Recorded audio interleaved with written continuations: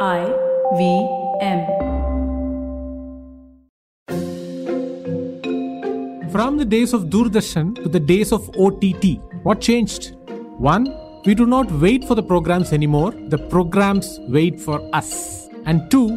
The advertisements do not interrupt our attention anymore. In fact, we choose to see these ads consciously these days. Why do we like certain ads over others? What makes an ad talk-worthy for the right or wrong reasons? Is advertising art or just business? That's the premise of The Advertiser's Guide to the Galaxy. With me, Karthik Srinivasan. I'm a communications consultant and I've always wanted to go into the what and why of marketing communications. The idea is to go deeper into an advertising campaign, peel the layers and understand the nuances of the creativity involved. The title of the show, if you've noticed, is inspired by Douglas Adams' The Hitchhiker's Guide to the Galaxy, a book that I consider my number one favorite of all time.